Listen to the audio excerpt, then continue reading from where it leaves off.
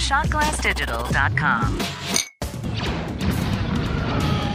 Rebel Force Radio is brought to you in part by Little Debbie Snacks and their new Cosmic Cupcakes. To learn more, go to littledebbie.com/Cosmic Cupcakes. With movies, gaming, books, comics, and collecting, a Little Debbie snack makes everything a little sweeter. Little Debbie, official snack of the galaxy. DorksideToys.com. For the latest Star Wars action figures, Marvel, G.I. Joe, and more, visit DorksideToys.com. A small rebel force has penetrated the shield and landed on Endor. This is where the fun begins. A long time ago, in a galaxy far, far away. This is Rebel Force Radio. Your source for the Force. Star Wars news and commentary. With Jason Swank and Jimmy Mack. I've seen Star Wars 500 times. Star Wars #1! This station is now the ultimate power in the universe. I suggest we use it. Now it's time for Rebel Force Radio. We would be honored if you would join us. I think I know how President Kennedy felt when they brought the reconnaissance photos of those Russian missiles in Cuba. We've got reconnaissance photos of our own here in the world of Star Wars fandom, but they're not Russian nukes we're looking at. It's the Millennium Falcon and an X-Wing and all kinds of stuff. We'll talk about that. Plus, we've got an interview with the man who saw it all, pilot Matthew Myatt,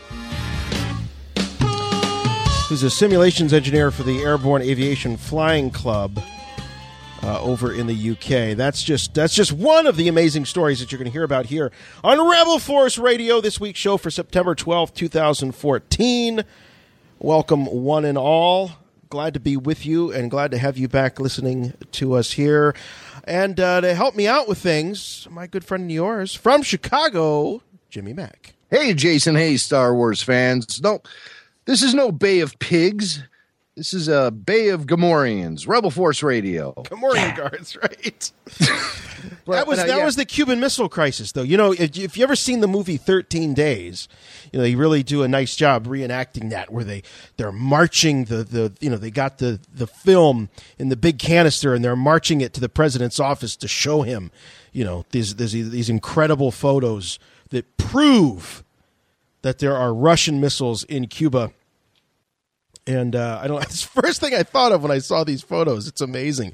These incredible aerial shots of filming location for Star Wars Episode VII. So for those of you who are not hadn't heard the story, we'll have a whole lot more about it coming up on the program. Also, we wanted to mention Stephen Stanton, who's been a great friend of ours here at Rebel Force Radio for a long time. Jim, he's got something going on he's going to be in Ventura, California this weekend at VenturaCon. And as we said, I don't mean Jesse the Body Ventura. This is VenturaCon. And he's signing autographs and doing some work for charity there, right? So no charging. This is all for charity. That's the great thing about Steven is he's always been like that from day one at the convention scene. He's never, ever charged for an autograph. And so he'll be there. He'll have his own table at VenturaCon this weekend. And he'll sign pictures for you in exchange for charity donations. Plus, he'll be giving away free Little Debbie snacks. So Little Debbie, once again, coming to the rescue, uniting Star Wars fans and Clone Wars actors and snackaholics alike. And it's just not enough for Steven to be there. There's always a crew. You know that, Jason. Whenever Steven goes, he's got an entourage. There's always the crew. And so this crew is awesome for VenturaCon. We got James Arnold Taylor hanging out with Steven Stanton. It's a Clone Wars reunion right there at the table. And, of course, Rick Fitz, just about every television show you've ever watched, Rick has been in at least one episode. And Michael Gregory, another very prolific actor who you've seen in all kinds of things, especially Star Wars fans of the Old Republic will recognize some of his work in that game. So they'll all be hanging out at VenturaCon. If you want info, go to VenturaComicCon.com. And then also another Steven Stanton update. Last time we had him on Rebel Force Radio, he was telling us about this amazing head sculpt of Tarkin that his brother Roy had been working on. And so he'd been sending us photos of the work in progress. We've seen the unpainted sculpt, but now it's really coming to life. It's painted. It's near complete if it's not complete already. And you can see all kind of updates on Roy's incredible Tarkin sculpt at Steven Stanton's Facebook page. So, and we're linking to it on our Facebook page too. But we always want to do good by the people who do good for us. And Steven Stanton, definitely one of those guys. Indeed, indeed. We also wanted to give you an update here on some things happening at Shot Glass Digital, as well as of course, the Star Wars programming as part of the Shot Glass Digital Network on the Rebel Force radio feed. New this week, we've got Radio 1138, a new episode with John Jackson Miller and Irv Kirshner. Yeah, that's right. It's incredible vintage audio from a Mark Newbold interview with Kirsch. And they played a little bit on episode 14, and you get a nice, healthy chunk of this interview here in episode 15. It's really interesting stuff. That's cool. Also, Star Wars Oxygen, Jim, you and David Collins are going to be finally starting a discussion about the music of Return of the Jedi. Yeah, finally. We spent a lot of time on Empire because we feel that music deserves it, and we're not giving anything the short shift.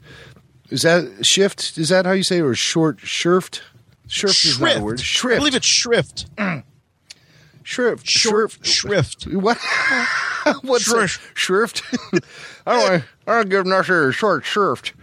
But yeah, we finally moved forward to Return of the Jedi, and me and David are back with Star Wars Oxygen Volume 10 coming next week. So just check your Rebel Force radio feed for that. Indeed. Also, Fangirls Growing Rogue with one of the Queen fangirls, Mary Franklin from Lucasfilm. So that'll be interesting to hear. And you never know what's going to happen when the girls start going rogue. When they start going rogue. But so that's that. And also, I'm very happy to report that Bondcast is returned.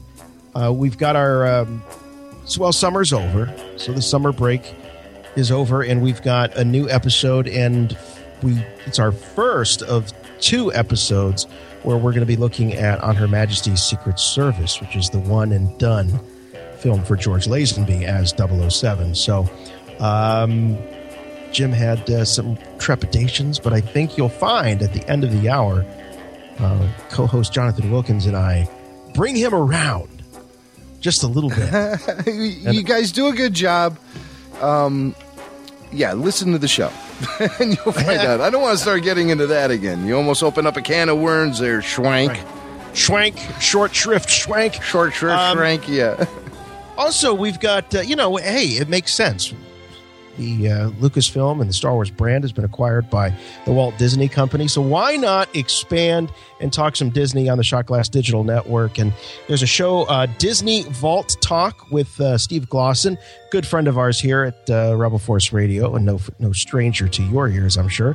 And from Geek Out Loud, of course. And Teresa Delgado from the aforementioned Fangirls Going Rogue. So they chat up Disney on that program. And then Skywalking Through Neverland. We got a husband and wife team, Richard and Sarah, and their show sort of bridges Disney and Star Wars together. They talk about what's going on at the parks, other behind-the-scenes stuff, and then just sort of the encroaching Star Wars presence that you have within the whole Disney kingdom. So that's all to be found at shotglassdigital.com. And what a great lineup of entertainment, portable audio entertainment they have. We have. What am I saying? We have there at Shot Glass Digital. Hey, I have a note here about, Jim, something you wanted to mention about Charles Lippincott. Yes. This is my pick to click. Jason was looking at the show notes. He's like, what is this? What the heck is that? Pick to click? What is this? What are you, some kind of nut? But no, this is something that needs to get out there among Star Wars fans, because Charles Lippincott, he was the original director of marketing. I don't know what his exact title was with the original Star Wars production. This was back in the days when a lot of those positions and offices weren't truly defined. So you had guys, let's just say he was the original director of publicity for Star Wars. He was the guy out there who was going to the Comic-Cons before the film was released, spreading the word about Star Wars before anyone knew about it. Well, Charles, as you heard him here on RebelForce Radio last year, Charles has a vast and extensive knowledge of what went on behind the scenes with the making of Star Wars. This is before it all blew up into the huge cultural phenomenon that continues to this day. Here's the great thing about Facebook is when people use it for the purposes of education, like Charlie is, it's when this website really shines, because what Charles is doing is going through all of his old files. He saved everything from back in the day. Everything from files about marketing and licensing and bootlegging and piracy and, companies going back and forth with each other over these memos about how the Star Wars license should be distributed and how the Star Wars imagery should be used. And it's just like fascinating stuff to go back in time and learn about incredible things like, things that you've known your entire life as a Star Wars fan, like that famous Darth Vader Factors poster from the 70s. Some people call it the Disco Vader poster. But Charles has documentation about the making and distribution of that very poster. He has canceled checks to guys like Joe Johnston. He's got incredible stuff, and he's putting it all out there on his Facebook page for anyone to look at and appreciate and be educated on what went on behind the scenes as far as licensing was considered. And a lot of us are Star Wars collectors. That's, something that is synonymous with our fandom is collecting, and it's he has memos from Kenner. He has rejection letters from other toy companies. It's really an incredible look back in time as Charles Lippincott is trying to sort of organize his thoughts as he's, in the golden stage of his life. And he's trying to crystallize all of his achievements as someone who worked in the film industry. And so, thank God, he kept everything. And it's revelation after revelation with each and every post.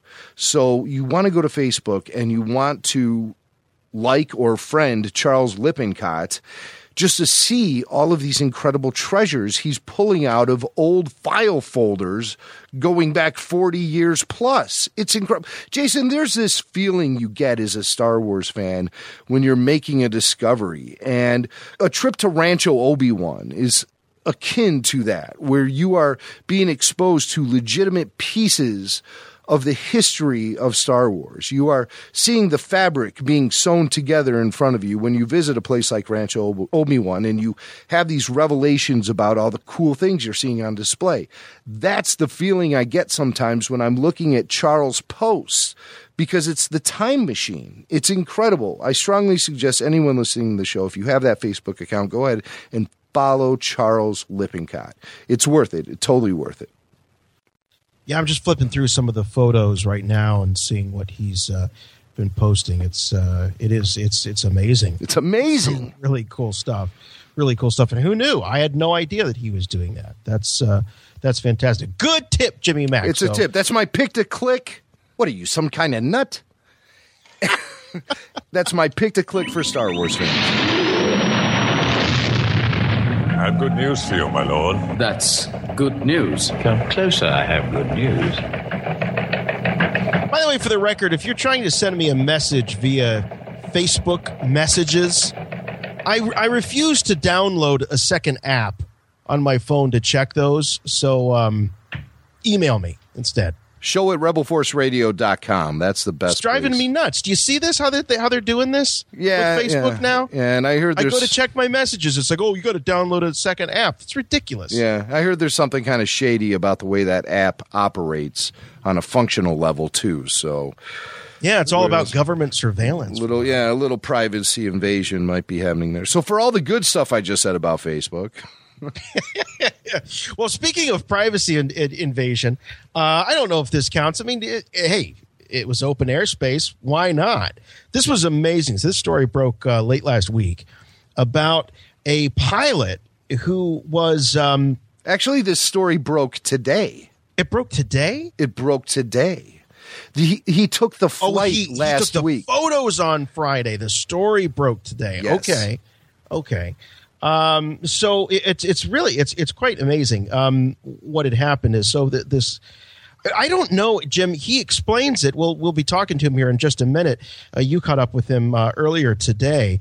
But Matthew Myatt, he is a simulations engineer for Airborne Aviation Flying Club at Popham Airfield in Hampshire over in England. And I'm still trying to figure out why a guy who does this simulations work, why is he flying around taking photos? Is he doing that to help the simulators that train pilots? Is that what it was? Well, actually, it was more for promotional reasons, and we'll get into that with Matthew Myatt in just a minute. But while he was just on a random flight, as he's taken so many of them. Yeah, this is routine for him. This is routine. He snapped some photos and discovered in those photos an exterior shooting location for Star Wars Episode VII. Why do we think that? Because there is a life-size Millennium Falcon parked on an old airbase just about 40 minutes away from London. Upon further inspection, you also notice 2 X-Wing parked within that same area. It's more than just a fan-built thing. I mean, this is life-sized. No, not even. Who are those? Who are the crazy guys? The Belgians. Yes, that create these amazing life-sized replicas at various Star Wars events. This isn't one of their things. Right. And when Jason to be legit, and when Jason calls the Belgians crazy, he means crazy good. So, of course. So who else creates a life-size Rancor? It's amazing. It's absolutely amazing the work they do. I can't wait to see what they're going to come up with for Celebration Anaheim next year. But right now we're talking Episode 7, and we're talking about the discovery of a new shooting location right outside London. And earlier today, I tracked down the man himself, the guy who took these photos. His name's Matthew Myatt. And we had a great time talking about this incredible case of being in the right place at the right time.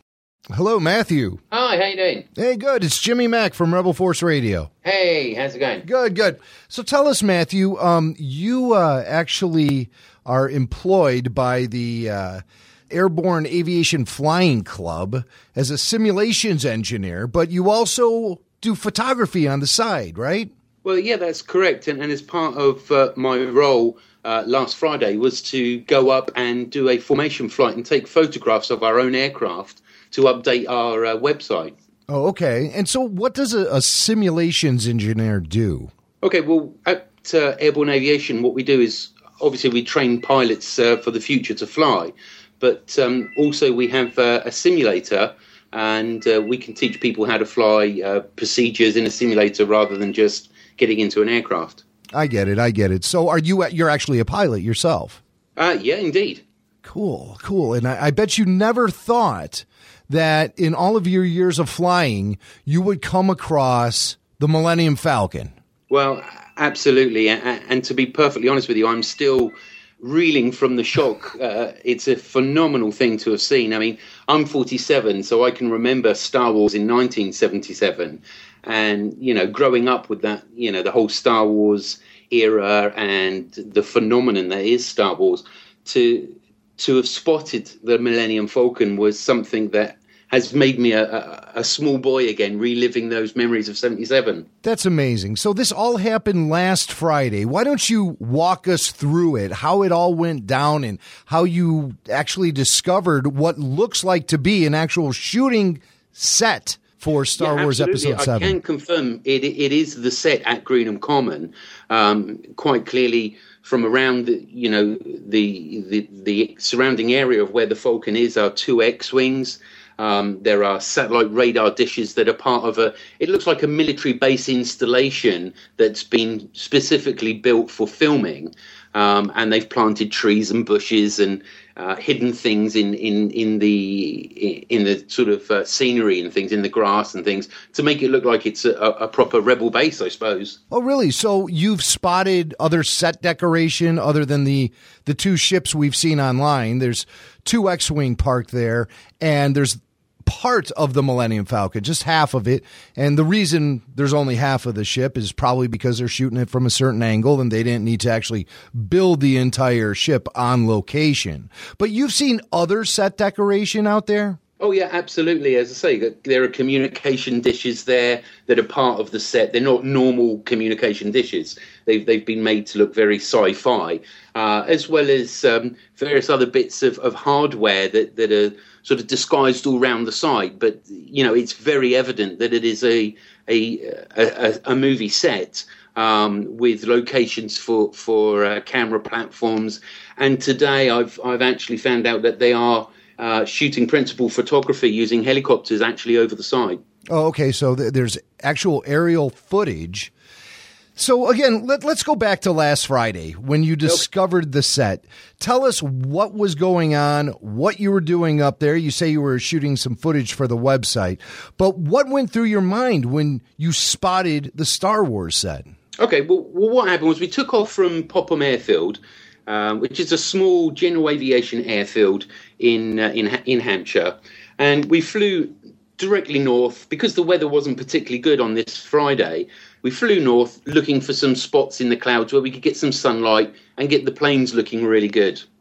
So as we approached Greenham Common and I started shooting photographs from outside of the aircraft, because the aircraft I was in had no doors on it, so I could lean out to take good pictures, I could see something on the ground that shouldn't be there, because Greenham Common, as you probably are aware, is an ex-American air base, which at one point was the home of cruise missiles here in the UK. And subsequently it's been closed and the whole site has been returned back to common land, which is basically a green park. So when I looked down at what was formerly the missile silos, you could see all of these, what I would describe as bits of hardware on the floor. And at first I thought that perhaps that it was some sort of military some sort of test aircraft that were being built there, some sort of experimental rig that was going on. But we flew over again and started to orbit around the site, and I shot some pictures, but I couldn't be certain what it was. I certainly had no idea that it was Star Wars related. Here in the UK, we know that those big productions take place at Pinewood in London. So Star Wars was a million miles from my mind. And after shooting the objects on the ground, we flew back to Popham, which was about a 15-minute flight. We landed, and at the end of the day, I went home, and I thought no more of it until I was prompted yesterday, how are the pictures coming along? So last night, I loaded the pictures up into Photoshop so I could see them all, and noticed something very odd in one of the photos. So I zoomed in and I literally just fell off my chair. I was absolutely gobsmacked, and I thought, no, this can't be what I'm seeing. So I called my son over to me and said, James, take a look at this and tell me what you see. And he just started jumping around the room. He was going absolutely crazy. And it just dawned, that moment when you realize what you've got, that it's the Millennium Falcon, it was just, I can't explain it. The excitement was unbelievable, just unbelievable. Now, how far is this former airbase, Greenham Common, how far is it from London? Well, from London, it's only, I've got a map here in front of me, I'm just measuring out for you. From London, it's probably only about 30 miles in a straight line. Mm-hmm. Mm-hmm. Okay. So it's to the west of London, directly in a straight line, if you like, and driving time from London, probably about 40 minutes. Okay, all right. And is it a place that you often have flown over in the past? No, do you know, that was my first flight over Greenham Common. I mean, I'd heard of Greenham Common, obviously because of the fact that it was an American air base. There were cruise missiles there at one point. It was a very well-known no-go area, if you like. Oh, okay. So this was a great opportunity for me to actually fly over the former airbase, which had one of the longest runways in the UK, to actually see what was left. So, you know, this was my first visit, and my God, will I remember it for the rest of my life? Of course. You suddenly found yourself in a galaxy far, far away. That's incredible. So obviously the biggest set piece that we can see from your photo is the Millennium Falcon itself. Was that the first thing that jumped out to you when you zoomed in? Absolutely. That you cannot mistake that shape, whether it be a half of a Falcon or a whole Falcon. You just cannot, you know, it's such a unique shape. As I say, to say it jumped out at me, it was a disbelief. I just couldn't believe what I was seeing. And that's why I had to call my son, because, you know, these are something you don't see, and certainly something you don't get to photograph. You know, I've been shooting photographs for years, and I've photographed prime ministers and pop stars, and I've never photographed anything that has made me so excited as the shot that I got of the Falcon. That's right. That's the power of Star Wars. And as you say, being from the original trilogy generation, you're a guy who grew up on Star Wars, and as kids from the 70s, it's part of our DNA. And cool. I mean, to come across such an iconic symbol from your childhood is in the real world is got to be crazy. So you guys are staring at the Falcon, and you zoomed out a little bit. When did you spot the X-wing? I suspect after about 5 minutes of adulation and excitement, I zoomed the picture out, and then more detail became available. You know, I started to spot more things, like the X-wing that was covered in a tarpaulin, the second X-wing, and the various objects on the ground. I then zoomed in closer to get a really good. I wanted to let's see what's here. Do you know what I mean? Yeah. So I then started to analyze the picture in great detail, but it took a good hour for me to absorb what I was seeing on the shot. When did the significance really hit you on the head? And when did you say to yourself, boy, I got to get this out there. I got to let the world know. I have the internet at my fingertips. I have a Twitter account. I'm going for it. Well, do you know, it didn't happen like that at all, and that's the strange thing. Last night at about midnight, I was just getting ready to bed.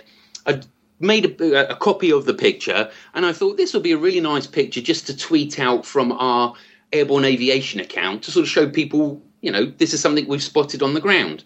I had no idea what would happen. So I tweeted it, turned my iPad off, went to sleep. Woke up this morning with my phone ringing at 7:30, constantly wouldn't stop.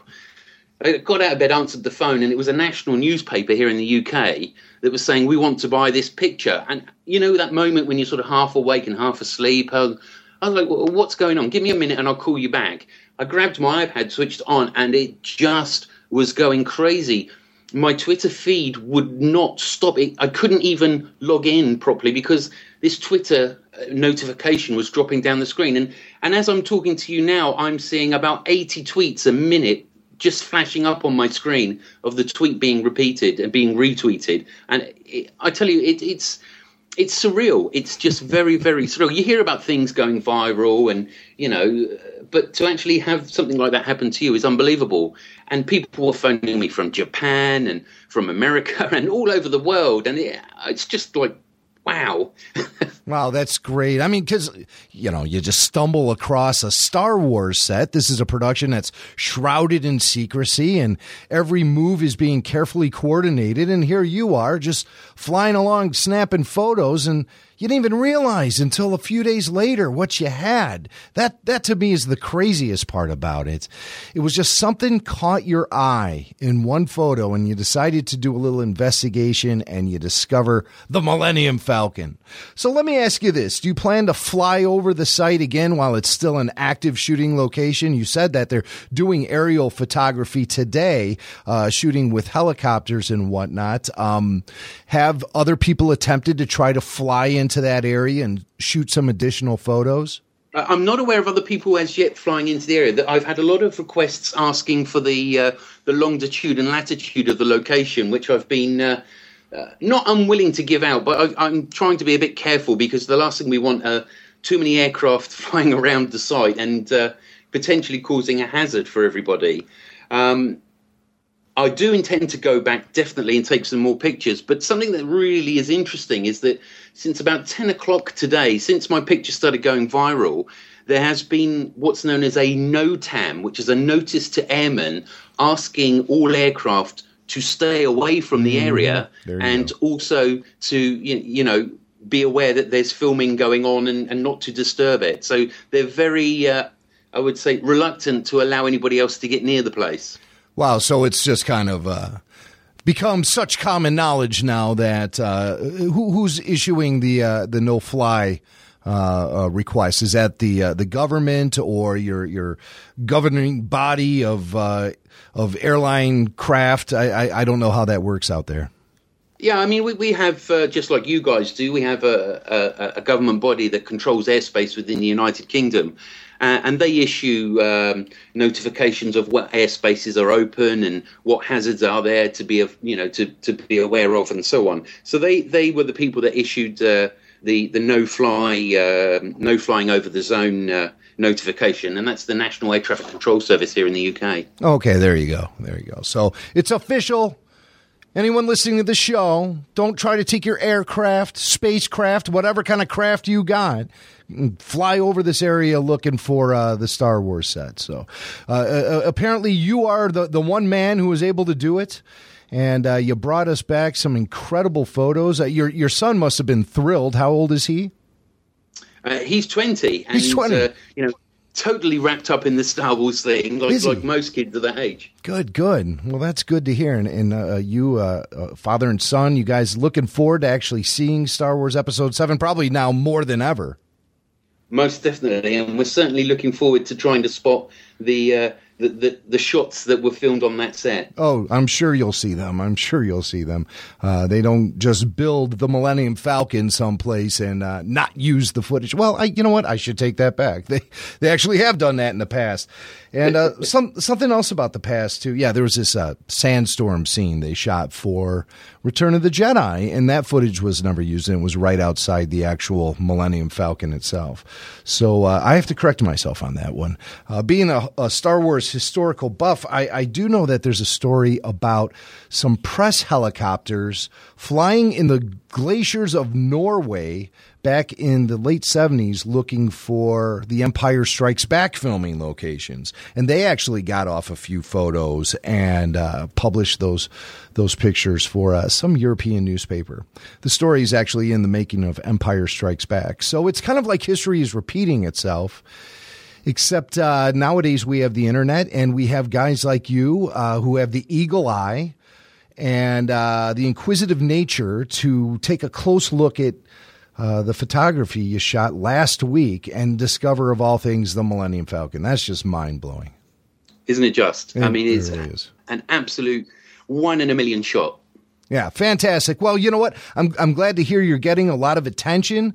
I, of course, learned of this story from the BBC. I'm sure you'll be appearing on their television stations if you haven't already. Indeed. Yeah. All right. So we want all of our listeners to be keeping their eye out for photographer and pilot Matthew Myatt. Matt, it's just been such a pleasure talking to you. Glad we were able to share this incredible moment with you, and enjoy all the attention you're getting. Thank you very much, and may the Force be with you, sir. All right, Jim, so I'm looking at the photo here, and something that jumps out at me is that and maybe it's just, it could be the angle. Everything looks, what is that Bette Midler song, From a Distance? Everything looks wonderful and clean. This Falcon that I'm looking at looks remarkably clean to me. The initial photos that we saw from the set that broke earlier this summer, I felt showed a Falcon that had clearly aged, even beyond the wear and tear that we were familiar with in the original trilogy. But I'm looking at this thing and I'm seeing it. Don't you think it almost looks like the Kenner or the Hasbro toy? It's very, very clean. There doesn't seem to be much battle damage to this. Well, could this be a flashback? I mean, no. or something? Or is it later in the film where they get it refurbished? What's going on? They run it through the car wash? Well, I think we're just looking at a case of the technology here. The fact that this was aerial photography that was zoomed in on considerably to be able to capture these images with this kind of clarity. And I think we're just losing a little bit of the resolution and detail with it being shot so far away. Yeah, it does look like very stark white, but I think that's just a result of it, being shot the way it was shot. I think if you were on ground level, you might be seeing a little bit more detail. And also it depends on the angle for which they're actually shooting the sequence too. I mean, maybe there might be a lack of detail up there because there's just not going to be much camera work going on up there. So that could be too. That could be too. And then with certain lighting and everything, we don't know what time of day they're actually shooting this stuff. But you heard Matthew himself. He did confirm to us that they are shooting. He said aerial photography. So yeah, he said they had helicopters flying around and doing that work. And since this story broke, that particular bit of airspace has been closed off. That's right. Say they get an N something, basically a non-flight notice. They have TIE fighters flying overhead. Just. That's what I'm half expecting. Now, let's look at the X-Wing. It is really hard to tell, but the X-Wing is, they've got it all kind of tarped up. Got Grand Moff Tarpon down there. It's all covered in kind of in blue and in gray coverings of some sort, probably to, I guess, protect it from the elements, the weather, perhaps, or from. Matthew's camera. Mm-hmm. But I'm trying to determine whether or not this jives with the X-Wing that we saw in JJ's video for the Force for Change. Or is this more of the traditional X-Wing from the original trilogy? I'm not a ships guy. I'm the first to admit it. So some of the times those details escape me. Kind of hard to tell from here. But I get the sense that maybe this is more along the lines of the X-Wing from the original trilogy as opposed to whatever the kind of the newer version is that we saw in the JJ video. Yeah, that's interesting, Jason. I'll totally forgive you for the Grand Moff Tarpon line. I do. I forgive you. But let's look at this X-Wing a little bit. And what I'm noticing right away is the nose section seems to be really elongated in the front. And thin.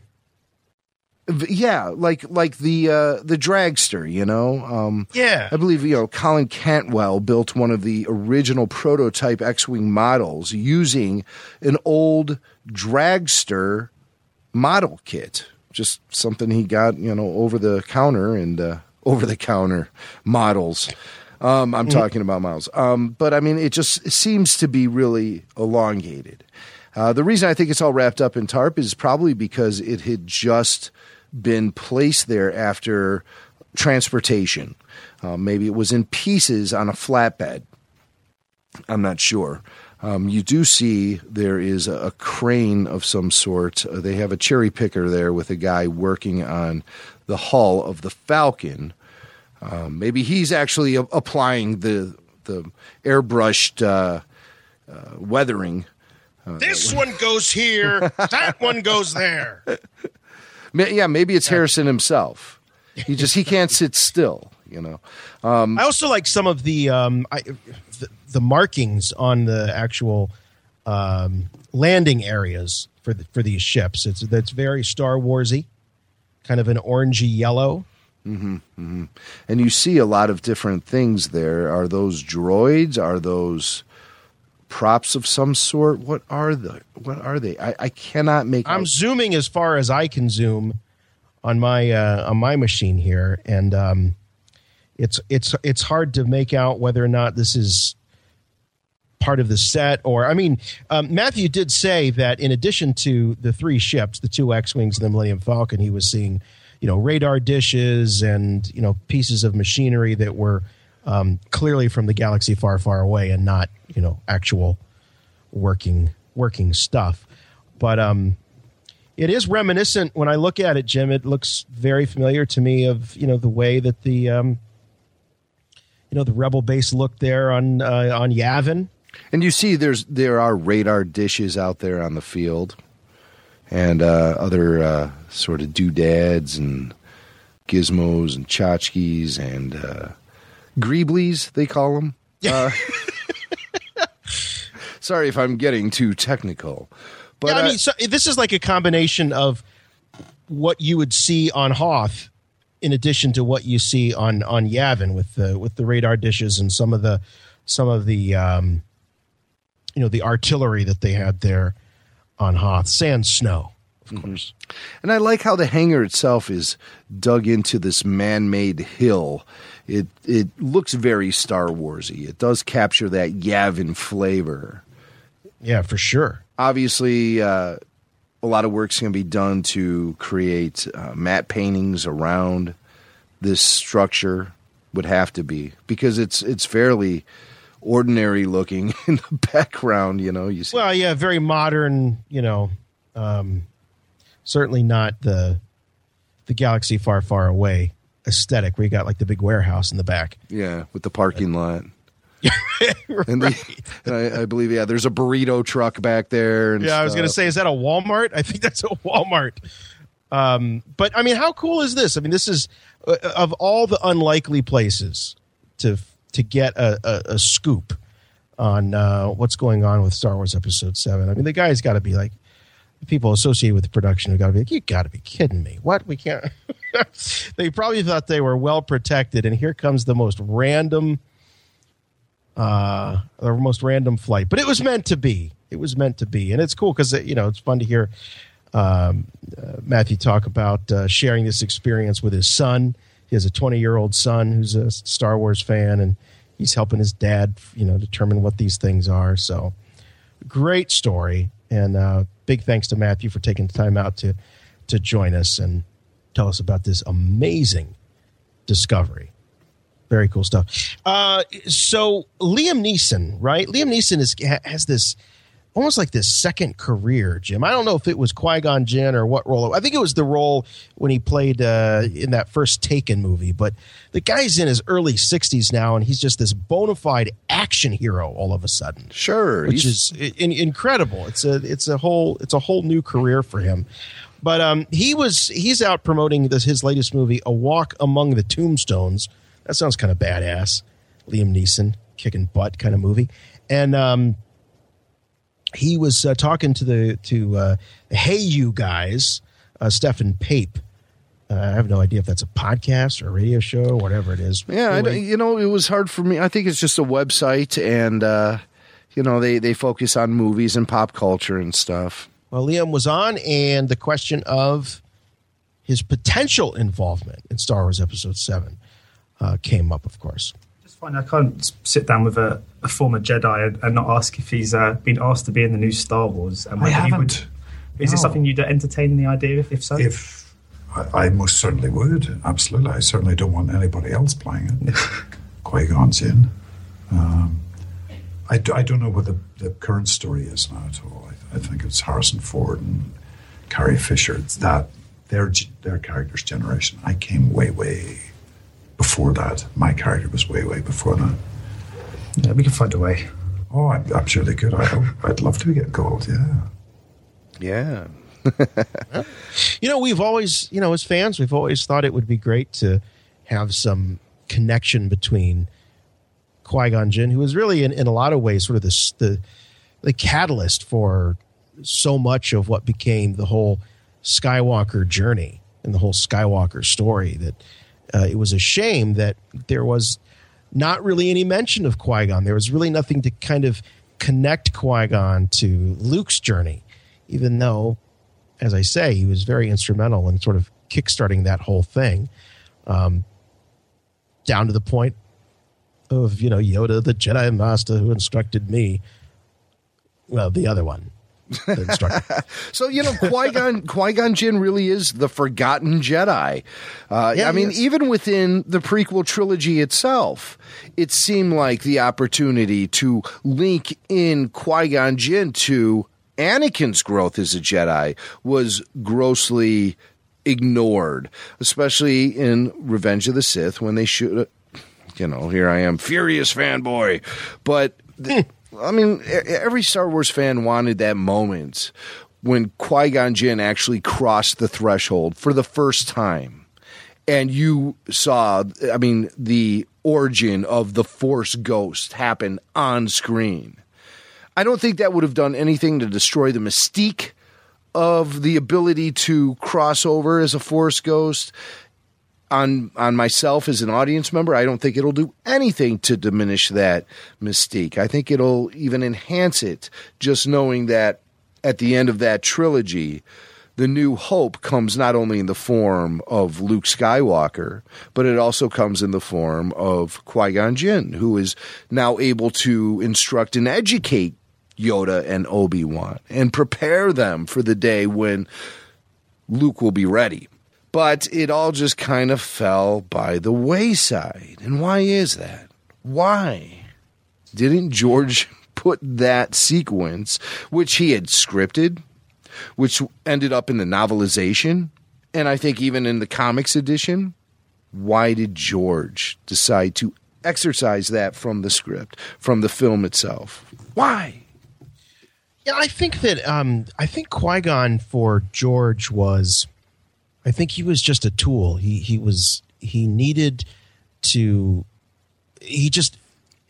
I think we have made Qui-Gon out to be bigger as fans than George ever really intended him to be.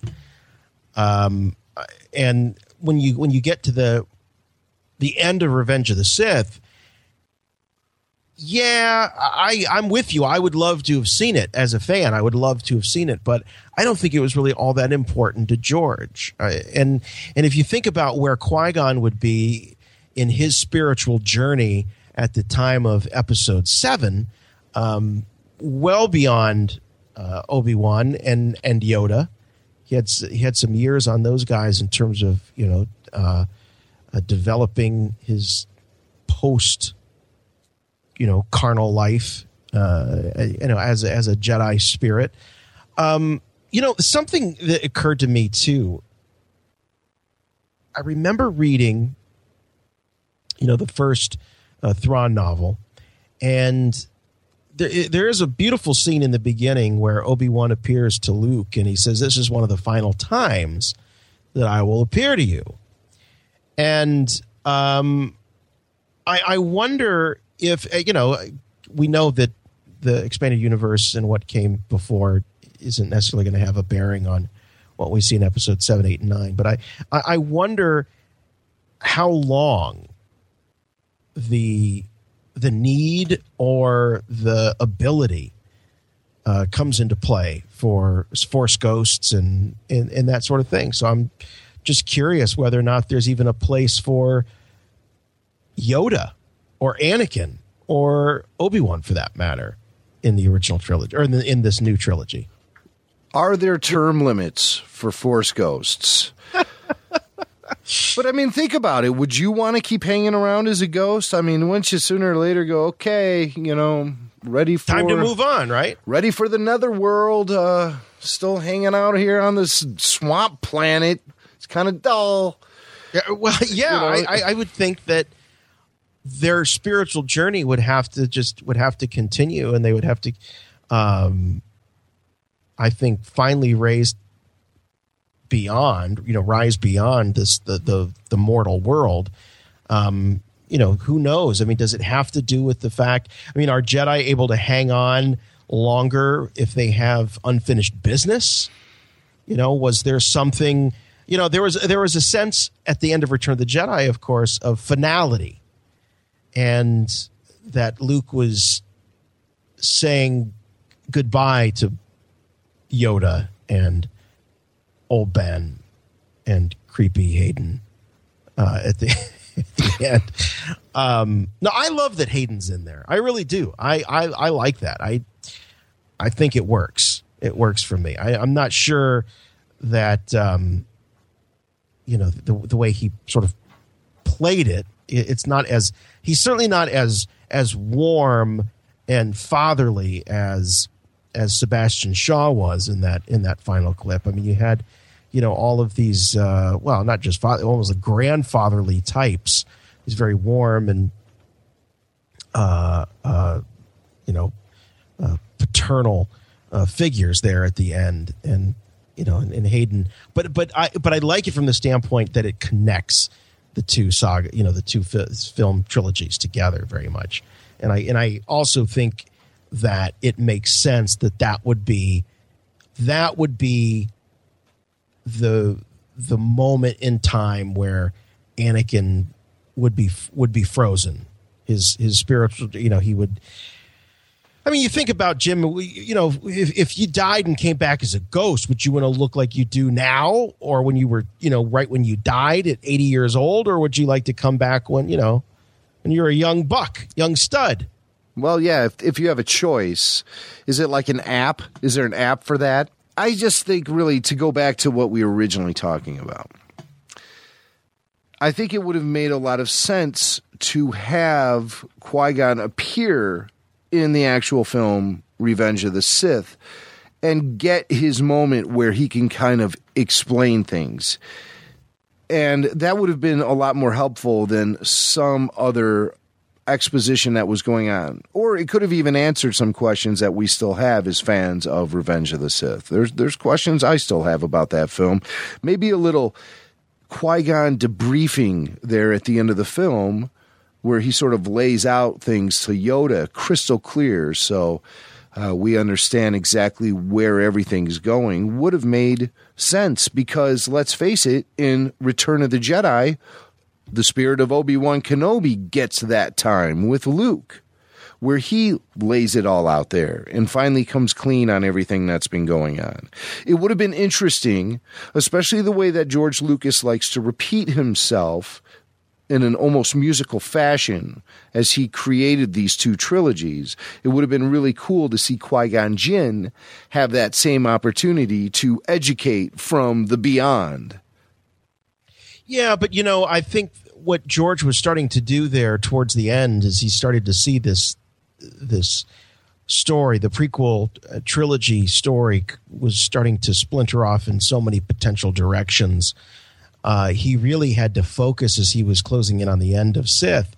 And you hear Rick McCallum on the bonus features of the DVD talk about why they ended up cutting, Yoda's arrival on Dagobah, because it didn't affect the kids. And from the moment that the kids are born, that's what they're focusing on. Now, all of a sudden, it goes from being Anakin's story to being the story of the children. And, frankly, Yoda's spiritual development by way of Qui-Gon Jinn, I'm not saying that there's not a place for it. I'm just trying to think like George here, was not important. It wasn't really relevant to the story he was trying to tell at the time, and that was focused solely on the journey of the kids. Here's a cool way to sort of resolve that, is you actually have Obi-Wan with Luke drop Yoda off on the planet Dagobah. So they're just there with him for a brief moment, but it makes such an imprint on the infant Luke that when he returns to Dagobah in Empire Strikes Back, he says, I don't know, there's something familiar about this place. That's why he says it, is because he was actually there as an infant. But, again, I don't want to go all crazy fanboy and start saying, well, it should have been this way, it should have been that way, because I believe in Jimmy Mac edit. Yeah, I believe it should be accepted for what it is. But there's a lot of evidence telling us that was a direction the story was going in, was to actually have that interaction between Qui-Gon Jinn's spirit and Yoda at the end of Revenge of the Sith. But to Lucas's credit, he did at least include it in the Clone Wars, and that did sort of help ease that wound a little bit for me. Yeah, and it was great to see Liam reprise the role in the Clone Wars animated series. Yeah, and it's great to hear him talk about it and take ownership of that role and said, no, I don't want anybody else playing Qui-Gon. I'm Qui-Gon is essentially what he's saying. So, and I know the people at Lucasfilm feel the same way. So maybe there'll be less pressure down the road with Episode 8 and Episode 9, and perhaps some elements of the prequels might see some new light in the sequel trilogy. But right now we know there's this obvious direction that the production's going into have more roots and more connections and more ties to the original trilogy. So I think they're just going to start there as a launching point. And then once I think production moves on with future episodes of the saga, you'll see maybe that noose starting to loosen a little bit on the prequels. Speaking of Star Wars Episode VII, there's some casting rumors. This has not been officially announced by anyone at Disney or Lucasfilm, so until we get such an announcement, this is considered rumor. But there's a new cast member, Christina Chong, who was last seen on 24 Live Another Day, which, by the way, I watched every episode of that. I don't recall Christina. But, that's a very fast-paced show, right? And characters are in and out very quickly. But I don't recall Christina, but she's a lovely young lady, obviously an Asian American actress, and so this is coming by way of Latino Review saying that yes, and it is El Mayimbe. El Mayimbe says that she is in. She was also the lead in Halo Nightfall, or just got the role apparently. So she's going to go from that into Star Wars Episode VII. So no news on what the role is, but we did get an excited email from loyal RebelForce radio listener Adrian. He says, "Hey, Jimmy and Jason, I think there is a newish cast member that not a lot of folks are talking about. Christina Chong. She was in 24 as well as in Season 7 of Doctor Who." I think I was in a season of Doctor Who. Everybody's been in that show. I didn't know it, but I think I was in it. She has experience in action thrillers, video games, crime drama, sci-fi. This must be her agent writing with the recap of the bio. He says, if she is a cast member, then she is the first Asian actor since Gray Squadron Y-Wing pilot Lieutenant Telsage, who said, "There's too many of them," in Return of the Jedi. There's too many of them. There we go.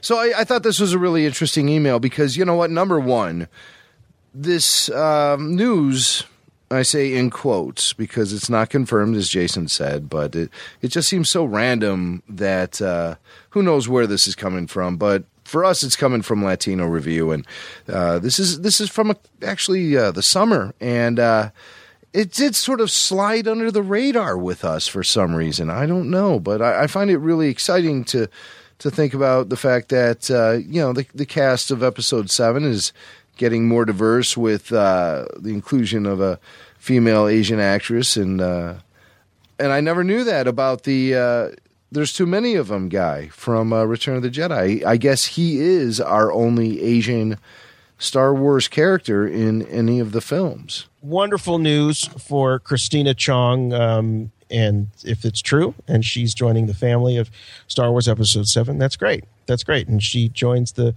illustrious company of Lieutenant, what did I say it was? Telsage. I never even knew who Telsage was until I got this email. I mean, let's be real here. And I certainly didn't know he was Asian. No, I had no idea. I just don't, I tend not to think that way.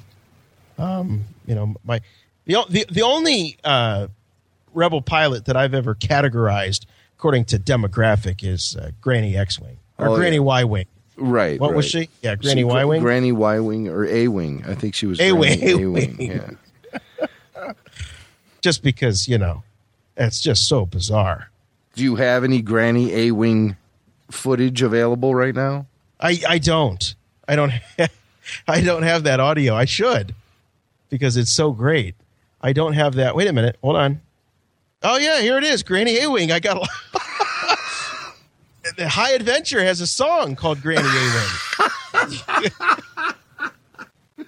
So, of course, this is the senior citizen female pilot who was featured. Well, I mean, she's no spring chicken, okay? She's typically, you know, I mean, she's old enough to be Mon Mothma's great-great-grandmother. Senior. Are you kidding me? She's the most senior. Now, we didn't meet her until the Blu-ray came out, and all the deleted footage from the Blu-ray of the attack on the Death Star 2 and Return of the Jedi. There's some great stuff left on the cutting room floor, including a Granny A-Wing. You're taking a lot of fire. Back off. I'm hit. It's your left power supply. It's my left power supply. Got it. Come on. 6 squad fighters have broken through. We're starting our attack run on the main power tree. Repeat it, I didn't hear. We're starting our attack run on the main power tree. We're starting our track run on the main power tree. Oh, jeez. It's just not. It's just. I'm not believing her. Now listen. You know, I'm having a hard time. Play that first clip again and listen closely when she says fire. And I swear to God, she is a carbon copy of Margaret Hamilton, Wicked Witch of the West actress. Listen. There's too many of them. You're taking a lot of fire. Back off. You're taking a lot of fire. Back off. That right there. Hit. Right there. It's your left power supply. It's my left power supply. Got it. My pretty. But you hear it. It's like. I do hear it. You're right. How about a little fire, Scarecrow? We're taking a lot of fire. Fire. Back off. There she is. Oh, my taking a lot God. of fire. Back off. How about a little fire, Scarecrow? Get clear. She's going to blow. I'll get you, my pretty. It's a heavy fire zone down there. Here, Scarecrow. Want to play ball? Oh, my God. That's amazing. That is amazing. So there you have it. Granny A-Wing and Margaret Hamilton, the Wicked Witch of the West, separated at birth? Mayhaps, mayhaps they were. Granny A-Wing reporting An elegant girl from a civilized age. A-Wing reporting The Empire stopped on her retirement wage. Has got a mobile home made on Cardoine. She's been in the Rebels since Tatooine. She's jamming up the breaker in her own RC-1. The Rebels are stretched with a job to be done. Always takes a stance for good old hyperspace fun. She makes the boot to Eve look like a Bantha run. You get clear. I didn't hear. It's a fire zone. She's gonna blow. She'll always win when she goes for a spin. Here's Granny A-Wing reporting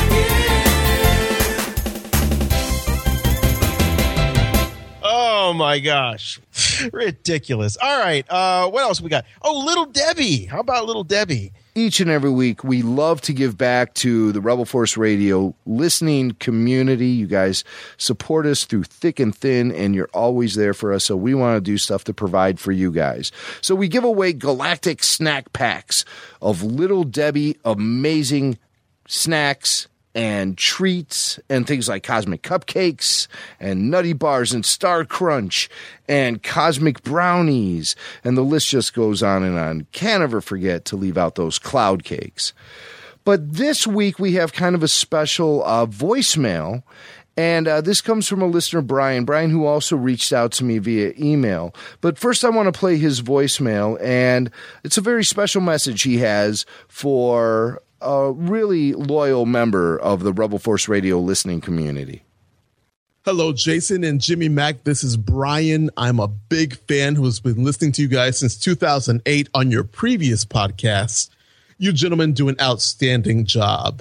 I was asked by loyal Rebel Force radio listener Sandra Shute to see if I could get you guys to extend her a happy birthday, which is/was on Monday, September 8th, depending when you're listening to this message. The message. I know you guys don't do birthday greetings anymore, but I told her I would give it a try anyway. My friendship with Sandra actually developed because of your podcasting efforts. We became friends when we were both listeners to your previous podcast, and we both made the leap to RFR when it launched. Even though we've never met in person, she lives in Maryland, I live in Massachusetts, Sandra has become a good friend. She's someone I can geek out with over things like superhero films and, of course, the wars. I wanted to emphasize that this is not a romance. This isn't a Han, Leia, Anakin, Padme, Kanan, Hera, love, Star Wars connection type of thing. I don't want to mess up any thing that she may or may not have going on. I don't want to cause any issues. We're just two nerds who share a few common interests, and we formed a friendship while chatting on the Facebook page of your previous podcast. Sandra is a special education teacher, and she's very passionate about her work. She has a heart for young people, and she wears her Star Wars fandom on her sleeve. It doesn't take long for her students to discover her love for the wars. So, gentlemen, if you could find it in your hearts to wish loyal Rebel Force radio listener Sandra Shute a very happy birthday, I'm sure that she would be extremely grateful, and maybe she'll slip me $20. Thank you for your time, and may the Force be with you always. Oh, Brian, of course. And how wonderful that we are bringing people together like Brian and Sandra. And, even though Brian, he says there's nothing going on. I know. Come on. Yeah, I know. You know what I'm saying. You can hear that. You can just hear it. You can hear it in his voice. Yeah, there's something there. Yeah. But hey, you know what? Sandra knows it or not. Yeah, right. We're not going to interfere, of course. No. But yeah. So I love a guy who in mid-sentence will just turn what he's saying into a Star Wars quote. Perfect. The message, Archie. I live in that world too, where I can't really at the day job. It's like just something though kind of snaps in your head, and you just right. It's you find yourself saying it. Yeah, it's just so much fun. Yeah. So much fun. So Brian, are we going to do it, Jim? Are we going to do it? Well, you know what? We have rules here, where our rule is that you have to spread the good word of Little Debbie Snacks and Rebel Force Radio on Twitter and Facebook, and go to the official Facebook page for Little Debbie and let them know you heard all about them here on Rebel Force Radio. So we have those strict rules, so somebody just can't call out of the blue and expect us just to turn over a galactic snack pack. However, all the bases are covered here, Jason, because Brian also sent me an email, and he copied me on some of Sandra's posts on Twitter. She's Geek Chick on Twitter, and Geek Chick. I believe that's Geek Chic. Are you sure? Oh, Chick. Isn't it? It could be Chick. It could be Chic. Geek Chic. Geek Chick. Let's see. Chic. Definition. Geek Chic. Yeah, elegantly and stylishly fashionable. Oh, well, that's Sandra. That's her. What am I saying? So, Geek Chic on Twitter. Oh, God. That's a great handle. That is a good one. Geek Chic on Twitter. Geek Chic would be a good name for a podcast, if you want my honest to God opinion. And I'm just throwing that out there. So no charge for that. No charge. So you get edumacated here on Rebel Force Radio. Geek Chic on Twitter says, I want Little Debbie Cosmic Cupcakes to celebrate my birthday next week. Fingers crossed. And dreaming about Little Debbie Cosmic Cupcakes. Yummy. That's perfect. That's what we want to see from all of our listeners. Spread the word about Rebel Force Radio. Spread the word about Little Debbie. And before you know it, you got that galactic snack pack showing up on your doorstep, just like Sandra is going to be expecting at her house very soon. Unfortunately, we missed the birthday. Brian didn't really let us know until we had actually wrapped up the show last week. So it's going to be showing up, and you're going to love it. Little Debbie. They are, of course, the official snack of Rebel Force Radio. Rebel Force Radio. You've already made that Star Wars reference. Your source for the Force. Star Wars parody! All right, this is great stuff, guys, because this goes back all the way to 2001 when the rumors started that pop band NSYNC was going to be in Star Wars Episode II, Attack of the Clones. We knew that there was a big Jedi battle, and we had heard the rumor was that the members of NSYNC were very popular at the time, and I think it was George's daughters were big fans of theirs, and they were Star Wars fans, of course, and, well, why not have them in there? But then we heard the outcry. Oh, man. The fanboys. I don't know. We were brought to our knees. That was one of those things when the news came across. I take myself back to 2001, and I think I refused to accept it. I said, I will not pay attention to this. This is clearly a rumor. I called Poodoo on it, and and I said, this cannot be. But little did we know, it actually did happen. NSYNC was shot for inclusion in Star Wars Episode II. But yes, they did not make the final cut. Fans everywhere celebrated, except for Jason. Jason, you were probably big into the boy bands. I totally was. Yeah, I saw them like 3 times. Did you really? Yeah, my wife is this huge Justin Timberlake fan, and it has been since the NSYNC days. And so, yeah, when we were in college, every time they would come around, we had to go. So I went with her. Would she dress you up or anything like that for them? Like well, yeah, it's funny you say that because she took me to the mall and said, well, I got to get you, something hip to wear. You can't look like, yourself at an NSYNC concert. Right. And so, yeah, she got me. I still remember it was like this. It's just very tight clothing. All right. This is too much. This is but it's true. So I did, in a sense, dress up. I didn't dress up like NSYNC, but I remember just her being embarrassed by my wardrobe at the time, I guess. Okay, well, let's move away from embarrassment and talk about this great. I think this is the first time we've actually heard real confirmation from anybody who was there.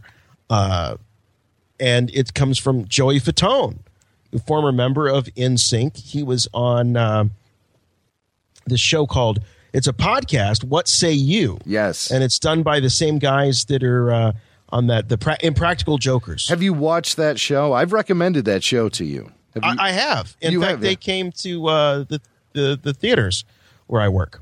Wow. They do a tour. Did you sit in on that show? I didn't. No, it was on a Saturday, and it was a Saturday that I didn't have to work, so I didn't go for it. Well, but I'll tell you what, it's one of the funniest shows on TV. I laugh out loud every time I watch it. And Brian and Sal, they'll do anything on that show. And Practical Jokers. Loyal Rebel Force Radio listener Travis Fishburne tipped us off to this. He let us know that Joey Fatone was featured as a guest on the show What Say You, the podcast, just a few weeks ago. And finally, he opened up a little bit regarding those scenes he shot for Attack of the Clones. So this is great. We're actually going to hear from an actual NSYNC. How do you say it? Is it NSYNC? It's NSYNC. Oh, come on now. NSYNC. Like you don't know. You've been working in radio since. Do you say in sync? In sync? I get it. All right, whatever. So, so here's Joey Fatone's cool. I like him. He's a good guy. Joey Fatone, good friend of Steve Sansweet's. Absolutely. So here he is, finally opening up about that infamous footage that was shot of the boy band for Attack of the Clones.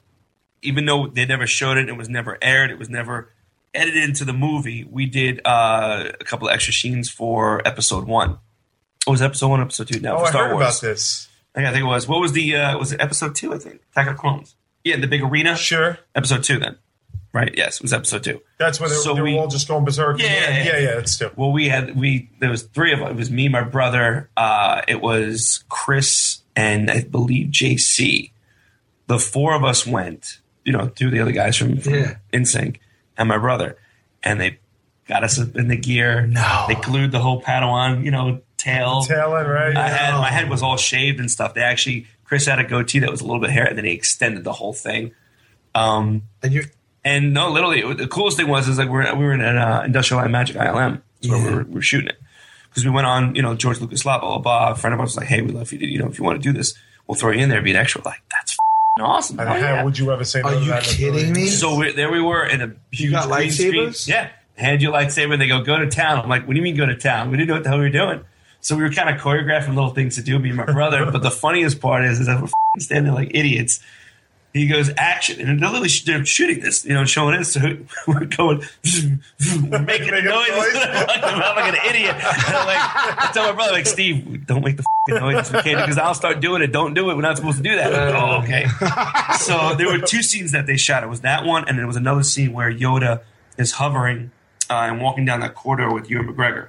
Okay. And there's a bunch of people in the background, and we were supposed to be those, like, 1 or 2 people. Right. Something happened. People said that it was the fans. They didn't want NSYNC or any boy band to be in the movie, and they freaked the frick out. Right. But it wasn't even that story case at all. It's because we were SAG, and shoots all that stuff.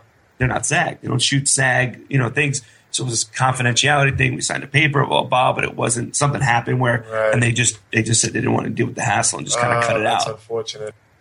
See, that makes much more sense to me. Much more sense to me.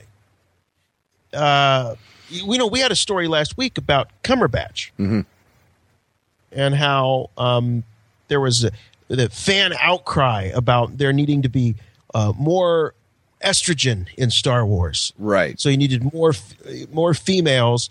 And so Cumberbatch, who's like one of the biggest genre actors on the planet right now, gets booted so somebody else can go in there and take it. I cried poodoo on that one. And so this makes much more sense to me that there was a technical thing, a union thing that prevented NSYNC's cameos from being edited into the film, Episode 2, Attack of the Clones, rather than fan out. I mean, seriously, when has George ever really listened to the fans? Oh, there you go. There you go.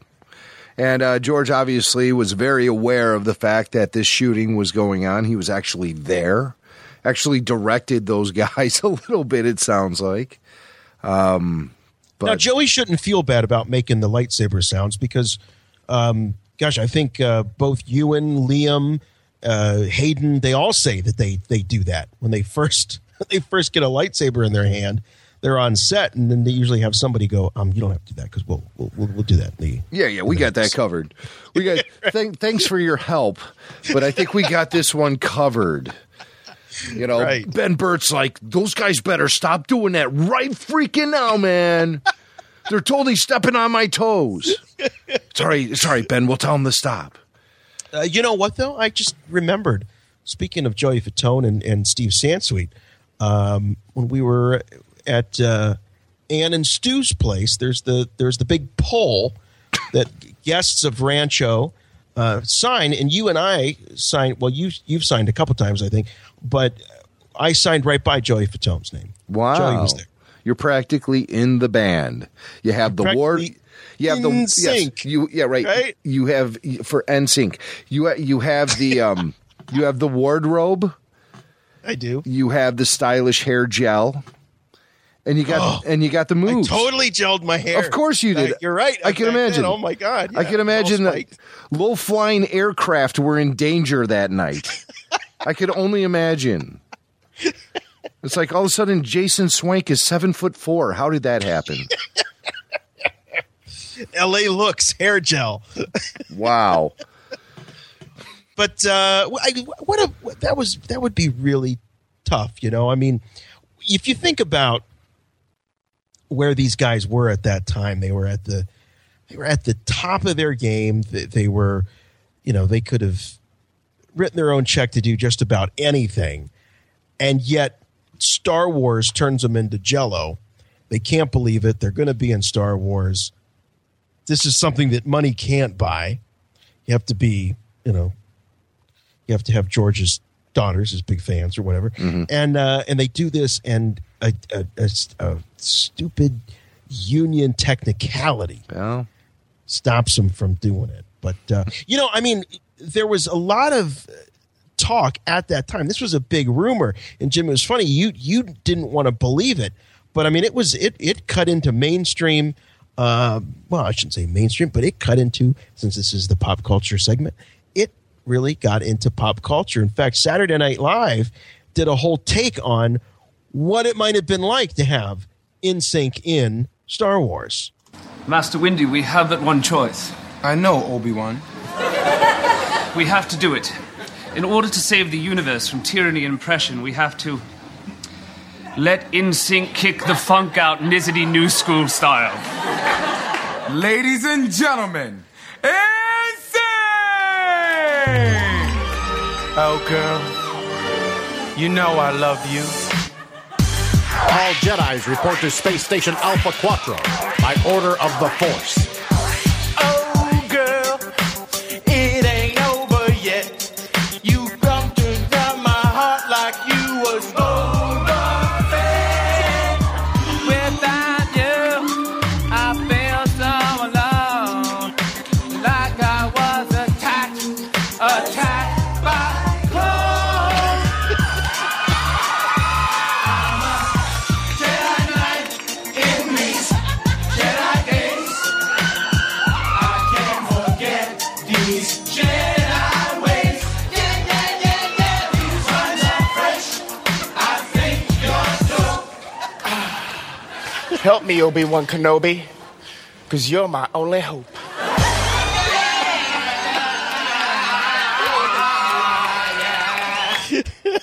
Oh, God. Well, that's a little something how it might have gone down. I think I heard you screaming in there with all those. So you were actually at the show, and all the girls were just like screaming nonstop. Oh, it was just insane. In fact, this was in our college days, and I was at the Ohio State University in Columbus. And after one of their concerts, they did an after party at this little club in downtown Columbus, and my girlfriend, my wife now, my girlfriend at the time, wanted to go, and her best friend wanted to go, and so we drove over there, and it was just madness. And you go in, and it's this, the club, kind of thing, right? And just waiting around forever for these guys to show up, and I'm like, these guys aren't showing up here. There's 500 chicks ready to rip their clothes off as soon as they walk in the door, and but no sooner had I thought that, and they came in. And so my job was just to hold the other screaming chicks back long enough for my wife and her friend to, have a moment and like touch the guys as they walked in. So, yeah. So you're grabbing all these women who aren't even paying attention to you. They're just yelling and screaming for NSYNC. And you're holding on to them, so your wife. I could have done anything; they wouldn't have noticed. Wow! And here I am, kind of like, sort of, in my own way, mocking you for. Actually, oh, you're told. I know you're mocking me, but all this is absolutely true. But see, but to me now, hearing you describe it, it turns out it was a lovely experience. Oh my gosh, the scenery that night was just phenomenal.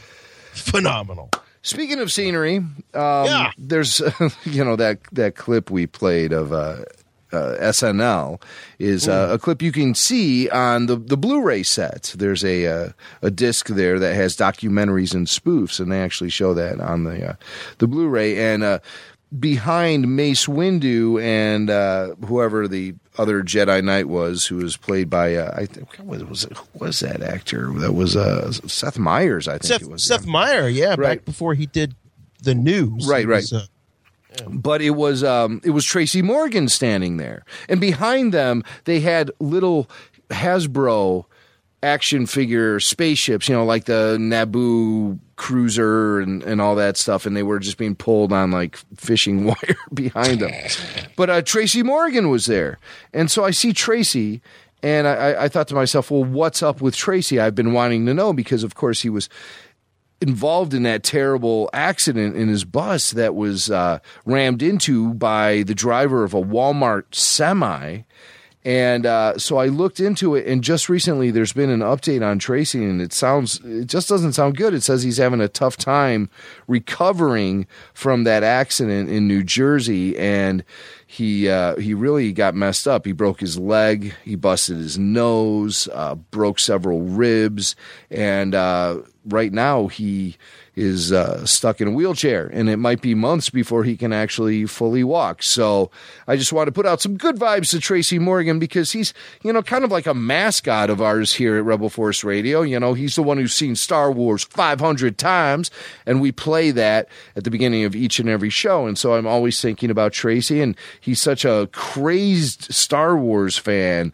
And whenever he does talk show interviews with guys who get him, guys like Jimmy Fallon, people he's worked with, he'll whip out his Star Wars knowledge. And it was a couple years ago on Jimmy Fallon's show when Tracy was up there and the topic turned to Star Wars. And this is one of the funniest breakdowns you'll ever hear of Empire Strikes Back. People don't understand that when they was on the ice planet. That was the thing between, what was missing? What? In the last 3 Star Wars? That relationship between between Han Solo. Yeah, Han Solo. And Luke. That was love, man. It was deep because you remember when Luke Skywalker, the ice monster, hit him and he fell off his wop. and then Han Solo was trying to get Leia, and she called him a scruffy little herb nerder. Scruffy little herb nerder. And then herd nerder. He went to where the hangar was, where the flyers was, and he said, "Has anyone seen Lieutenant Walker?" And he said, "No, he hasn't returned yet." And he said, "Well, why doesn't someone go find him?" And then he went to look for Luke Skywalker, but he hadn't returned. Yeah. And he was on his walk, and the soldier said, "You'll freeze before you hit your first marker." And Han Solo said, "Well, then I'll see you in hell." I said, "That's love. That's love. Well, then I'll see you in hell." God.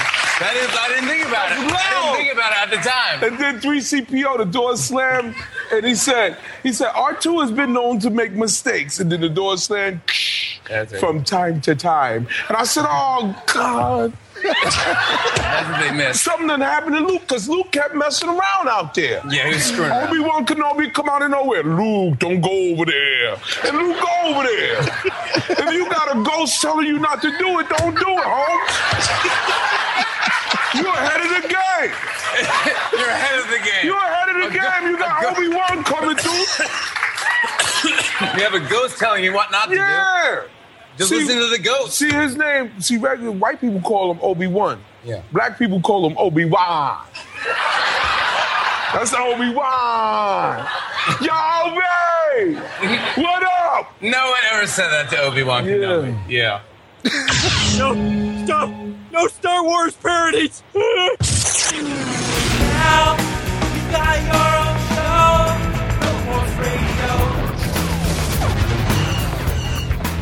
All right, before we go any further, I want to stop and thank our other sponsor for this week's show, Dorkside Toys. I got to tell you, I love Dorkside Toys. If you are a toy collector at all, particularly Star Wars toy collector, they are your new best friend.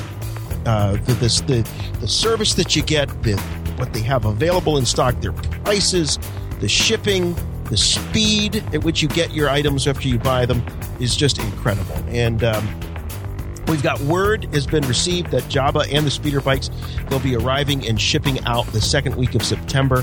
Now, those are the Black Series 6-inch scale Jabba and speeder bike. They're incredible. If you haven't seen these things, they're unbelievable. So those are going out. They should, actually, as we record the show, those should be going out now to customers who pre-ordered.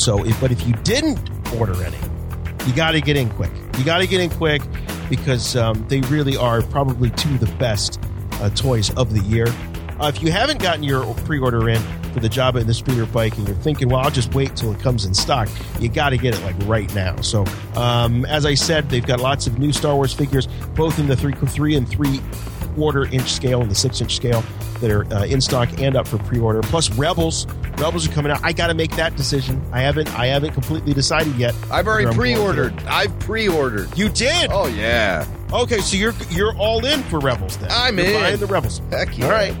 I'm in. I haven't decided. Rebel Saga Legends, the Mission Series, the big Jumbo Kenner, and Pop Star Wars vinyl, all that stuff in stock now.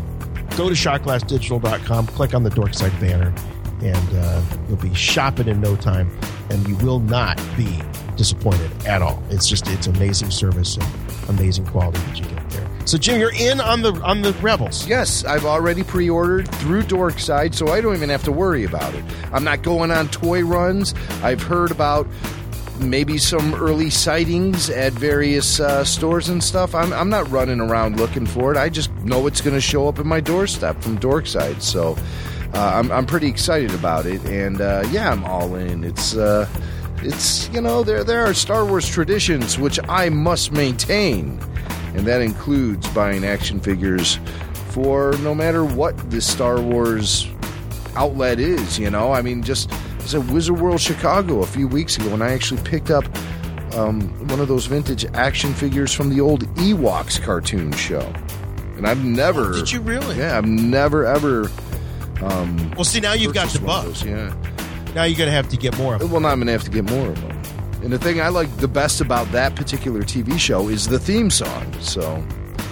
I haven't been too aggressive about collecting anything from that show. But vintage is vintage. And when you see it out there, sometimes you just have to jump at the opportunity. And if you're into collecting new stuff, you want to go to a place like Dorkside Toys because Dorkside delivers.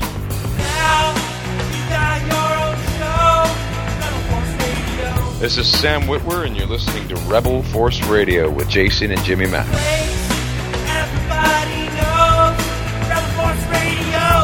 Hey, it's Mark Hamill, that Skywalker guy from those space movies. This is Carrie Fisher. Hey, Jake Lloyd here. Hey, it's James Arnold Taylor, the voice of Obi-Wan Kenobi, and I must tell you, the source for the Force is Rebel Force Radio, your source for the Force. Force yourself to listen. Now this is podcasting. Hello, this is Warwick Davis, and you're listening to Rebel Force Radio. This is Anthony Daniels, and they asked me to throw in an ad-lib, but they didn't throw in any money, so I'm not going to throw in anything else. Goodbye. It's T-shirt time. Don't know the power of the dark side. It's the Rebel Force Radio T-shirt in Dark Side Black. If you only knew the power of the dark side. Rebel Force Radio T-shirts available now at shotglassdigital.com. Get one now before they're gone. It is your destiny. Hey, hold on to your hats, but it looks like we actually have time for some listener feedback. Yeah, let's do it. Must contact me. Play back the entire message. What message? Message, Orange, the message. The Emperor commands you to make contact with him. It's a trick. Send no reply. Hey, Jimmy and Jason. This is Aaron from Fort Worth, Texas. I wanted to write in or voicemail in or comlink in, one of those, about the whole Phineas and Ferb Star Wars Detours controversy. One crucial difference between Detours and Phineas and Ferb that no one seems to be mentioning is the fact that, Detours was indefinitely postponed because it actually showed versions of the Star Wars characters that made them look stupid.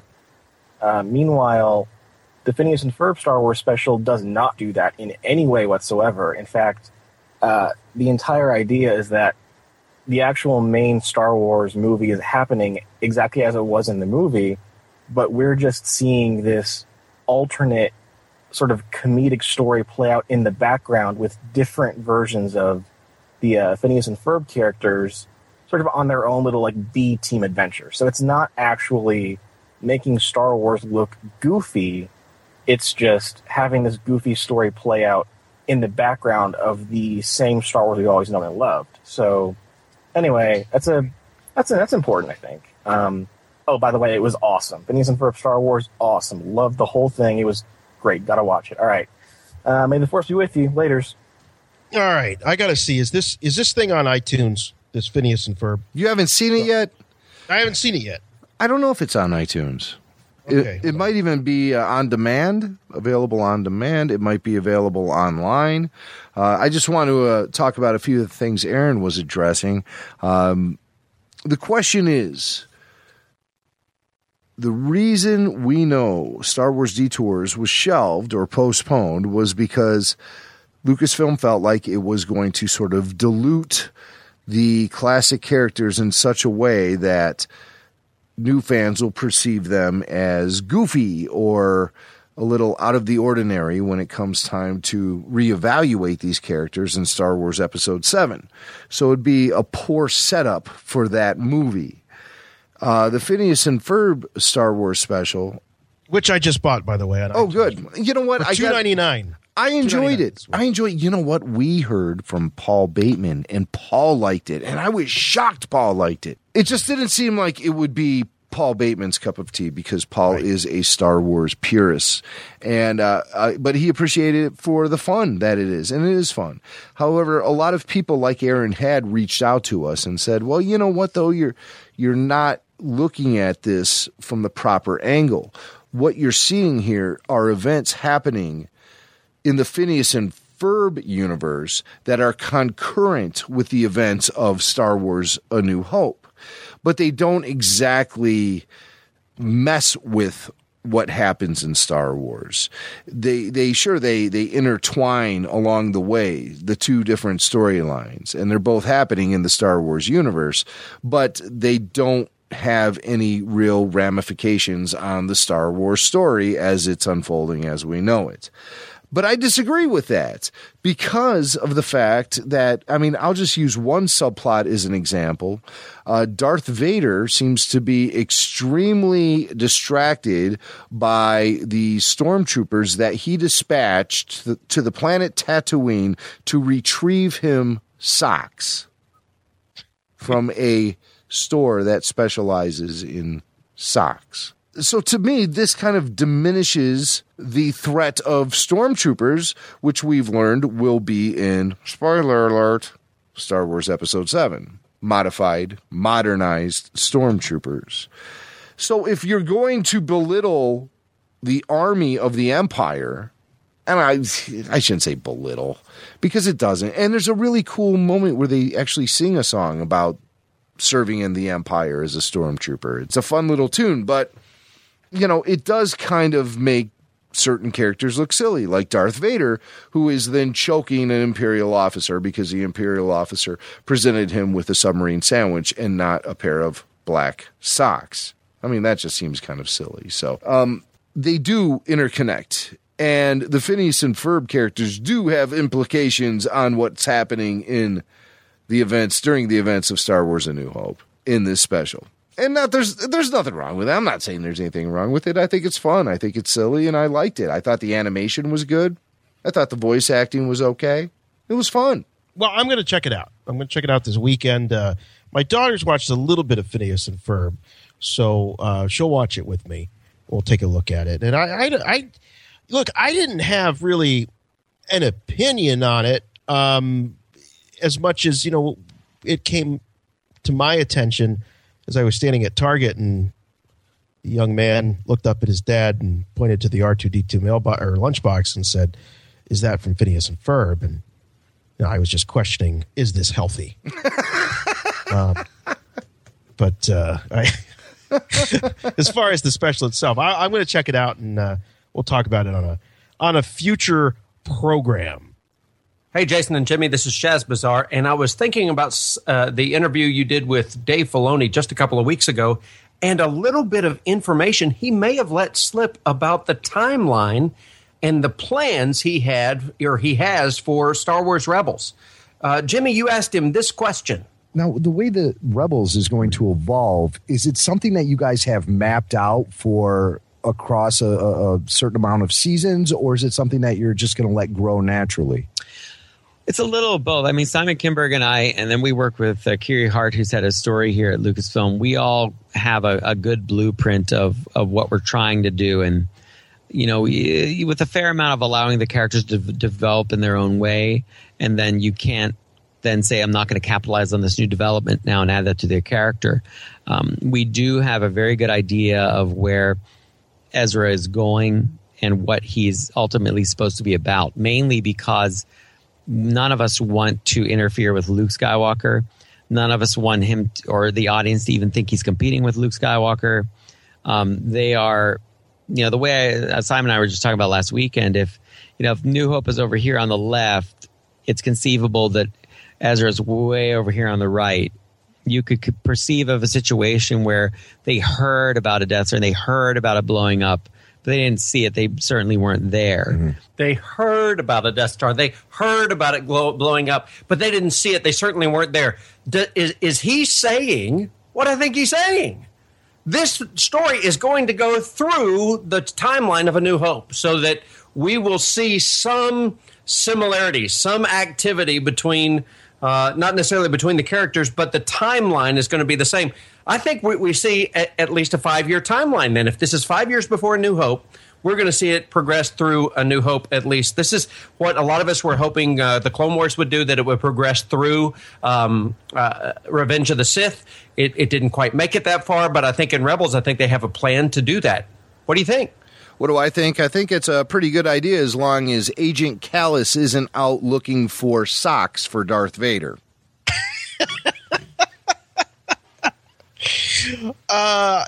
This was something that I remember having a conversation with Kyle a couple years ago about the Clone Wars, and he felt, as we were all speculating that the Clone Wars would end just prior to the events of Revenge of the Sith, Kyle was really advocating that it actually go through the events of Revenge of the Sith and after, and show the immediate aftermath, so that you could see sort of some of the things that were happening during the events of that film that the film wasn't showing. So I guess kind of like Phineas and Ferb, the other side of the camera kind of thing. But I thought that was a great idea.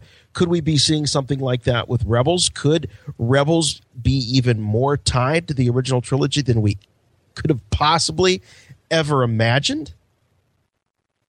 It's a cool idea. Yeah, maybe Kanan's hanging out somewhere in the Mos Eisley Cantina. Little do we know. But that would be great. But yeah, I would love to see that sort of crossover where the events of Star Wars Rebels are happening concurrently with the events of A New Hope. And maybe there's some intersection going on there. Now, that would be something I'd sign up for. Yeah, for sure. But good catch. Good catch, Shaz.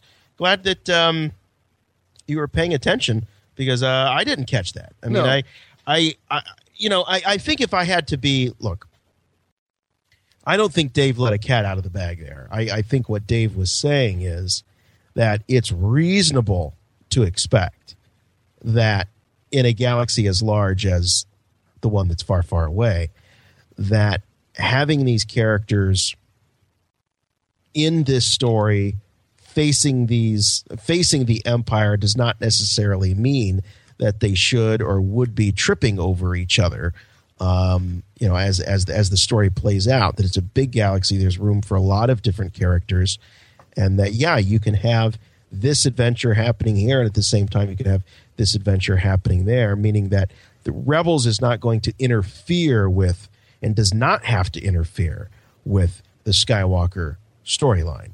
And that, Dave has always been very outspoken about his reluctance to use those characters that are so precious and near and dear to our hearts. Not that he didn't want to, but he felt a tremendous amount of responsibility, and also felt that at times it tended to make the galaxy feel a little bit small if they all know each other. And so I think there was definitely a very conservative use of those core characters throughout the Clone Wars, outside of the principles, of course, that had to be in there. But your Akbars and your Tarkins and your characters like that, your Chewbacca's, all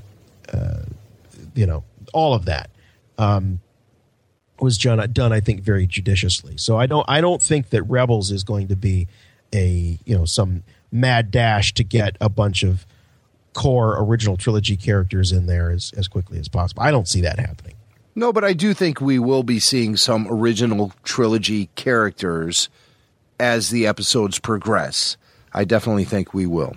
Yeah, well, will we, or will they just be talked about? No, they'll be there. They'll be on screen and on screen, living, breathing characters. I got a living, breathing character for you. This is Billy Dee Williams, Lando Calrissian. It's time for the quote of the week. Hello, what have we here? It's just me, Billy Dee. Don't mess this up, man. Be smooth. Lando's right. Billy Dee. Sorry, baby. It's just business. Why you slimy, double-crossing, no-good swindler? Works every time. And Lando Calrissian is forever. All right, we've got more vintage morning show Billy Dee. That's right, Jason. Last time on the Billy Dee Quote of the Week, we brought you vintage Billy Dee interview footage from an appearance he made with Jane Pauley on NBC's Today Show to promote Empire Strikes Back. Well, here we go. Fast forward 3 years into the future to 1983, and Billy Dee is back out there doing his interview thing and bringing cool to network morning programming as he appears on ABC's Good Morning America. This is going back to May 1983 as he's out and about promoting, yes, Return of the Jedi. Mark Hamill said that in making this film, he said one of the earlier films, he says, you find yourself playing against a giant lobster in a flight suit. Yeah. How do you do that? It's very hard. I want to tell you. You spend a lot of time sitting around laughing about it. Now, those are the Admiral. And there was an earlier guy in a mask. Those were real people in masks. Yeah, but don't ask me their names. I think the creature that's right next to me, my co-pilot, is Akbar or something. It was some strange name like that. How do you keep from giggling? You don't. You pull yourself together eventually, especially when you got George and everybody standing around, You have a good time making those films? Yeah, every now and then. Yeah, I guess so. It's hard work, actually, because you really have to use your imagination, because a lot of it is blue screen. Now, blue screen means there's really nothing behind you. The stuff gets added on later. So you have, what do you call it, post-production stuff, right. Which is, as you say, later. Make it easy for everybody to understand. That's right, and you've got to pretend. Yeah. But that's what acting is all about, anyway, pretending. You have a good time acting. Oh, sure. And you've been in some wonderful things.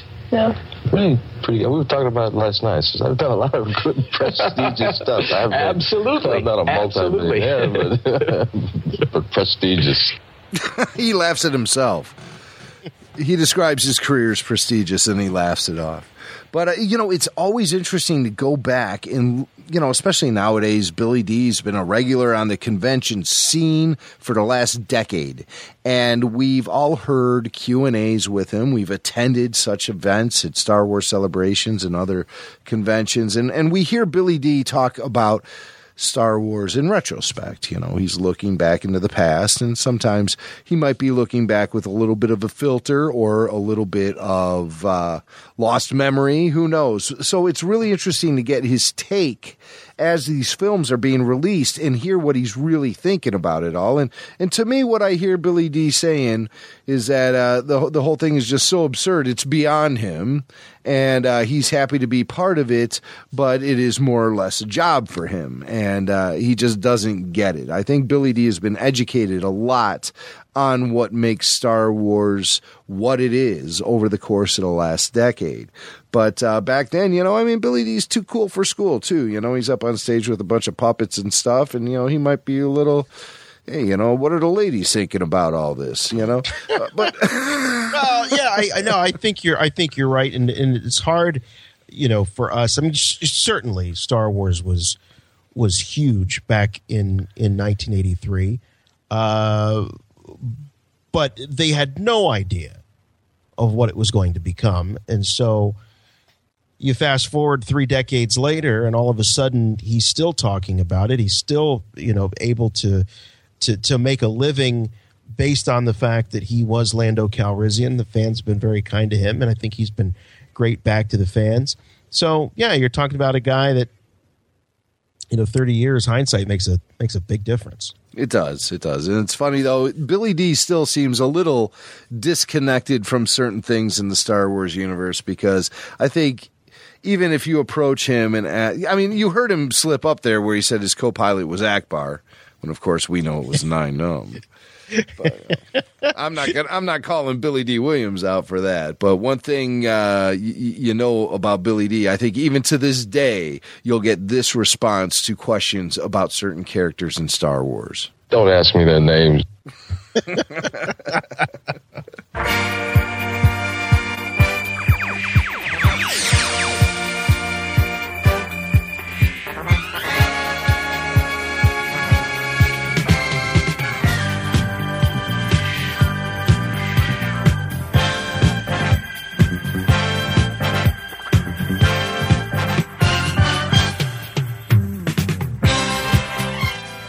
That's going to wrap things up for this week's show. Been a fun one. They're all fun. Fun show. There's something very old school about tonight. I can't quite put my finger on it, but old school. Old school. Well, big thanks to our sponsors this week, Dorkside Toys and, of course, Little Debbie Snack Cakes. And a special shout-out to our friend Thomas from Little Debbie. He was in town in Cleveland, and we just missed each other today. It was really unfortunate, but we'll make it up for sure. I'm hoping it will all be together at Celebration 7. That would be fantastic. But we love Tom and the guys at Little Debbie. Want to also thank our guest from earlier in the program, Jimmy Mack. Caught up with him, Matthew Myatt, the simulations engineer for Airborne Aviation Flying Club at Popham Airfield in Hampshire. Boy, that's a mouthful. Who caught the Star Wars equivalent of the famous Cuban Missile Crisis photos. We've got the Millennium Falcon and 2 X-Wings spotted. Pretty exciting stuff. So that was awesome. Email address, if you'd like to play with us in between shows, you can do so, show at RebelForceRadio.com. Those voicemail line, you heard a couple of voicemails come in. They did that by dialing 708-320-1737 or 708-320-1RFR. The Twitter feed, at Rebel Force Radio, at Jimmy Mac Radio, at Jason Swank. And the Facebook page, facebook.com/Rebel Force Radio for breaking news, links to stories you won't find anywhere else, at least not for a while. A great conversation amongst the best audience in all of Star Wars podcasting. The iTunes, they had big announcements yesterday. Soon, Jim, people are going to be listening to Rebel Force Radio on their Apple Watch. On the watch. Now, how does the Apple Watch make me a better Star Wars fan? We'll have to figure that out. I think it does, though. I'm going to find out early next year. Oh, yeah. I drank the Kool-Aid. Oh, yeah, absolutely. You sure oh, yeah. Yeah, my big dilemma right now is, do I go with the iPhone 6 or the iPhone 6 Plus? You know, that's the bigger version. It's like a phone and a tablet. It's like a phablet. I don't know. It's kind of dorky, but so am I. So anyway, iTunes, they're a great catalog of podcasts. Probably the most complete catalog of podcasts available on the internet. And you can subscribe and review your favorite shows, including Rebel Force Radio. We just have one rule about those reviews. Make them good. The official website for Rebel Force Radio, RebelForceRadio.com, and all of our programming, including what we talked to you about at the beginning of the show, Star Wars and non-Star Wars related, all available at ShotGlassDigital.com. And we have a Facebook page for Shot Glass, also Facebook.com/ShotGlassDigital. If you internet radio junkies, you can listen to Rebel Force Radio just about each and every Saturday night at 7 o'clock Eastern Time at srsounds.com. That's Sorcerers Radio, srsounds.com. Don't forget to get your Rebel Force Radio t-shirt ordered. Jimmy, you just got a blast from the past. You got a t-shirt order from our old buddy Pete. Yeah, Pete's going to be visiting Disney, and he's going to say it loud and say it proud with a Rebel Force Radio t-shirt. Absolutely. So that's awesome. All right, guys, we'll see you next time. We love you all so much. For Rebel Force Radio, I'm Jason. I'm Jimmy Mack. And remember, the Force will be with you always.